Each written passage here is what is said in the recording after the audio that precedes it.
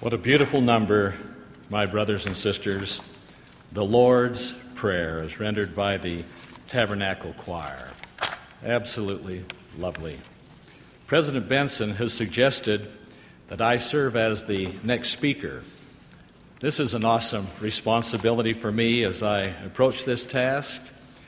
Before doing so, however, I too would like to echo the sentiment expressed by others in expressing appreciation and love to our general authorities of the church who yesterday were given a change of status or an honorable release from their strenuous duties.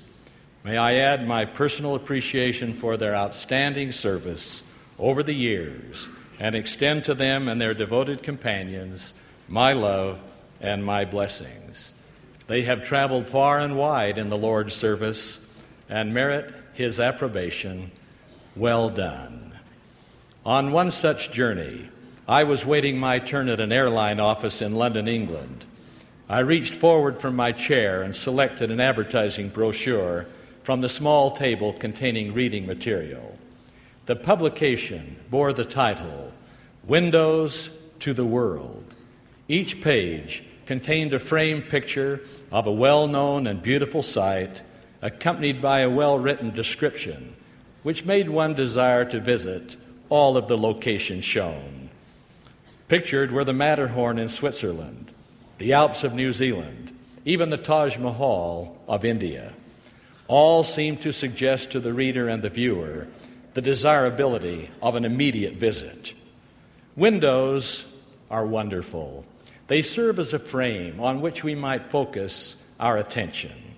They provide a glimpse of God's creations, the azure blue sky, the billowy white clouds, the verdant green forest, all are as framed pictures in the memory of the mind. Windows also reveal the approach of a friend, a gathering storm, a magnificent sunset, even the passing parade of life.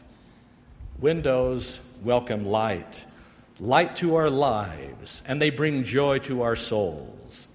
The absence of windows, such as in dark prison cells, shuts out the world. Deprived of light, the depression of darkness encompasses us. Windows also teach lessons never to be forgotten. Ever shall I remember a visit to the home of President Hugh B. Brown. It was graduation day at Brigham Young University. He was to conduct the exercises. I was to deliver the commencement address. I drove to President Brown's home and escorted him to my car. Before we could drive away, however, he said, "Wait just a few minutes, Tom. My wife, Zina, will appear at the front window." I glanced at the window, noted that the curtain had parted, and his wife, Zina Brown, was there sitting in her wheelchair, affectionately waving a white handkerchief toward the gaze of her smiling husband. President Brown fumbled a little and reached into his pocket, withdrew a handkerchief, and began to wave it gently in her direction, much to the delight of his wife. We then inched away from the curb and commenced our journey to Provo. "What is the significance of the waving of the white handkerchief?" I asked. He replied, "Zina and I have followed that custom since we were first married. It is somewhat a symbol between us that all will be well with us throughout the day until we are again together at eventide." That day, I witnessed a window to the heart. Some windows are sealed shut by sorrow, by pain, by neglect. The forgotten birthday, the unremembered visit, the overlooked promise, all can sow seeds of sorrow and bring to the human heart that unwelcome visitor, despair. A national columnist one day titled her story, "What a Forgotten Birthday Can Mean," and then quoted from a letter she had received. The author wrote, "I have never written to you before, but I believe the following might interest you and your readers.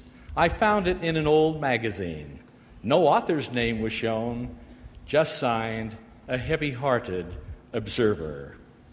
I quote, "Yesterday was a man's birthday. He was 91. He awakened earlier than usual, bathed, shaved, and put on his best clothes. Surely they would come today, he thought. He didn't take his daily walk to the gas station to visit with the old-timers of the community because he wanted to be right there when they came. He sat on the front porch with a clear view of the road so he could see them coming. Surely they would come today. He decided to skip his noon nap because he wanted to be awake when they came. He had 6 children. 2 of his daughters and their married children lived within 4 miles. They hadn't been to see him for such a long time. But today was his birthday. Surely they would come today. At supper time, he refused to cut the cake and asked that the ice cream be put in the freezer. He wanted to wait and have dessert with them when they came. About 9 o'clock, he went to his room and got ready for bed. His last words before turning out the lights were these: "Promise to wake me up when they come." It was his birthday, and he was 91. When I read that touching account, tears came to my eyes. I reflected on an experience in my life, one that had had a happier ending. Each time I would visit an older widow whom I had known for many years and whose bishop I had been, my heart grieved at her utter loneliness. A favorite son of hers had lived many miles away, and for years he had not visited Mother. Mattie spent long hours in a lonely vigil at her front window. Behind a frayed and frequently open curtain, the disappointed mother would say to herself, "Dick will come, Dick will come." But Dick did not come. The years passed, one after another. Then, like a ray of sunshine, church activity came into the life of Dick. He journeyed to Salt Lake to visit with me. He telephoned upon his arrival and said with excitement, "Tom, you'll never guess what's happened to me. My life has changed." He asked if I had time to see him. If I were to come, he were to come directly to my office. My response was one of gladness. However, I said, "Dick, visit your mother first, and then come right up to see me." He gladly complied with the request. Before he could get to my office, there came a phone call from Mattie, his mother. From a joyful heart came words punctuated by tears.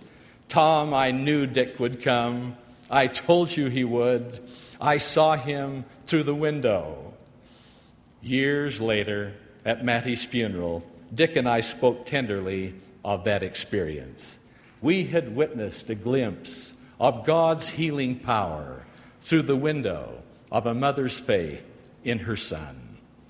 The Holy Scriptures are replete with sacred accounts of our Master's love for the downtrodden and the poor of this world.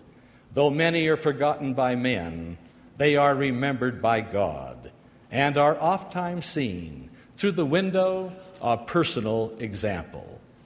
Who among us can forget the timeless lesson taught by the Lord when in the audience of all the people he said unto his disciples, "Beware of the scribes, which desire to walk in long robes and love greetings in the markets and the highest seats in the synagogues and the chief rooms at feasts, which devour widows' houses and for a show make long prayers."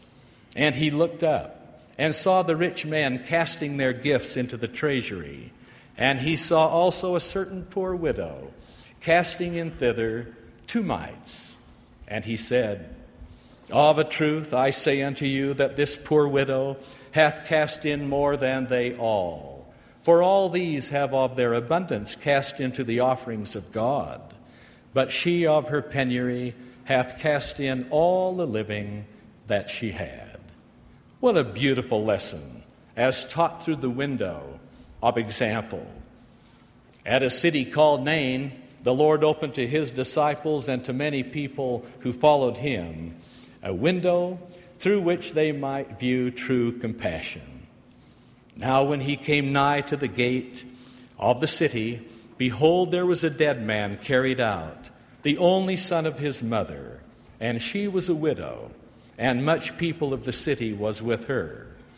And when the Lord saw her, he had compassion on her, and said unto her, Weep not. And he came and touched the bier, and they that bare him stood still. And he said, Young man, I say unto you, arise. And he that was dead sat up and began to speak, and he delivered him to his mother. The disciples of the Lord witnessed through the windows Jesus opened the power of God, and were made partakers of this same power when in righteousness they ministered to the children of the Almighty. A beautiful account recorded in the book of Acts tells of a disciple named Tabitha who lived at Joppa. She was described as being a woman full of good works and alms deeds. It came to pass in those days that she was sick and died, whom when they had washed, they laid her in an upper chamber. And forasmuch as Lydda was nigh to Joppa, and the disciples had heard that Peter was there, they sent unto him 2 men, desiring him that he would not delay to come to them. Then Peter arose and went with them. And when he was come, they brought him into the upper chamber. And all the widows stood by him weeping, showing the coats and garments which Tabitha made while she was with them.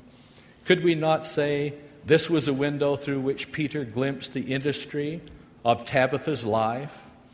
Peter then put them all forth, kneeled down and prayed, and turning him to the body said, Tabitha, arise. And she opened her eyes, and when she saw Peter, she sat up. And he gave her his hand and lifted her up. And when he had called the saints and widows, presented her alive. And it was known throughout all Joppa, and many believed in the Lord. Would it not be ever so sad if such a window to priesthood power, to faith, to healing, were to be restricted to Joppa alone? Are these sacred and moving accounts recorded only for our uplift and enlightenment? Can we not apply such mighty lessons to our own daily lives?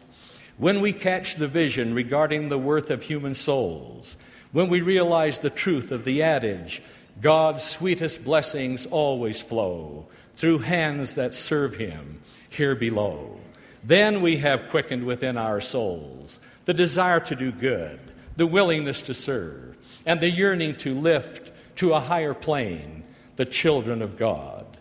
Such was the experience of William Norris, formerly the chairman of a large computer manufacturing firm and a friend of many years. Mr. Norris determined to build a plant in an area of extreme poverty. The neighbor was predominantly composed of a minority race, unmarried women with children, uneducated, uncared for, but needing help desperately. These women became the workforce in the production of high-tech computers. I had the privilege to be hosted by Mr. Norris and to be given a tour of his new facility. I was impressed with the employment provided, but more impressed with the company nursery, which occupied a wing of the building. Here, while their mothers worked, children received schooling, including proficiency with computers. Since most of the children did not have fathers or grandfathers who cared, grandfathers in the community were invited in to have lunch with them. The children were benefited. The grandfathers had a special blessing brought into their lives. And as a result of Mr. Norris's dream, the chain of poverty was broken. Children learned to earn. It was as though William Norris had personally blessed the life of each worker. Through the window provided by Mr. Norris, even love in action, I saw demonstrated the philosophical and practical truth. The bottom line of living is giving. As we go about our daily lives, we discover countless opportunities to follow the example of the Savior. And when our hearts are in tune with his teachings, we discover the unmistakable nearness of His divine help. It is almost as though we are on the Lord's errand, and we discover that when we are on the Lord's errand, we are entitled to the Lord's help. Through the years, the offices I have occupied have been decorated with lovely paintings of peaceful, pastoral scenes. However, there is one picture that always hangs on the wall, which I face when seated behind my desk. It is a constant reminder of Him whom I serve, for it is a picture of our Lord Jesus Christ. When confronted with a vexing problem or a difficult decision, I always gaze at that picture of the Master, and silently I ask myself the question, what would He have me do? No longer does doubt linger, nor does indecision prevail. The way to go is clear, and the pathway before me beckons. Some months back, I sat in my office chair reading the Daily Mail. I opened a letter from Martha Sharp of Wellsville, Utah, and read her entreaty, seeking a blessing for her grown son, Stephen, who was a patient at the University Hospital in Salt Lake City. She described Stephen's spiritual and physical needs and the likelihood that he would suffer the amputation of his foot. Her tears were felt in each word, and her feelings of love marked every sentence. Hers was a request which the Spirit simply did not allow me to delegate. When I entered Stephen's hospital room that night, I saw a man who seemed built to ride a horse. Sensing this, I began to chat with him about a Western adventure film I had seen recently. I described the beautiful horses ridden by the principal characters, and a warm smile came over Stephen's face. Not till that moment did I note on his nightstand a book he had been reading. It was the book from which the film we had been discussing was made. Our conversation was warm and free from that point forward. In describing his condition, Stephen commented, "I hope they leave enough of my foot so that I can get it into a stirrup." I assured him we would remember his name when the First Presidency and Council of the 12 met in the Holy Temple, and that my wife and I would remember him personally in our prayers. I told him he had a wonderful mother who loved him and remembered him in his need, and a heavenly Father who also loved him and remembered him. Stephen began to weep. It had been a long time. A special spirit filled the room. A blessing was given, a heart cleansed, a memory of home and family rekindled, and a mother comforted. As I departed the hospital, situated high on the east bench of Salt Lake City, I gazed at the panoramic view of the valley before me. The miles collapsed, the stars drew near. I could almost see, through the window of mortality, the expanse of eternity. One star shone especially bright. It seemed to light the way and mark the path to Wellsville. I remembered the poem from Primary Days. Starlight, star bright, the first star I see tonight. I wish I may, I wish I might have the wish I wish tonight. What was my wish? That Martha Sharp might receive the welcome message, "Your son loves you." From sacred soil far away, and from a timeless truth taught long ago, came the message, with God, all things are possible. Once more, a gentle but unseen hand had opened a window to the soul, that precious lives might receive blessings heaven sent.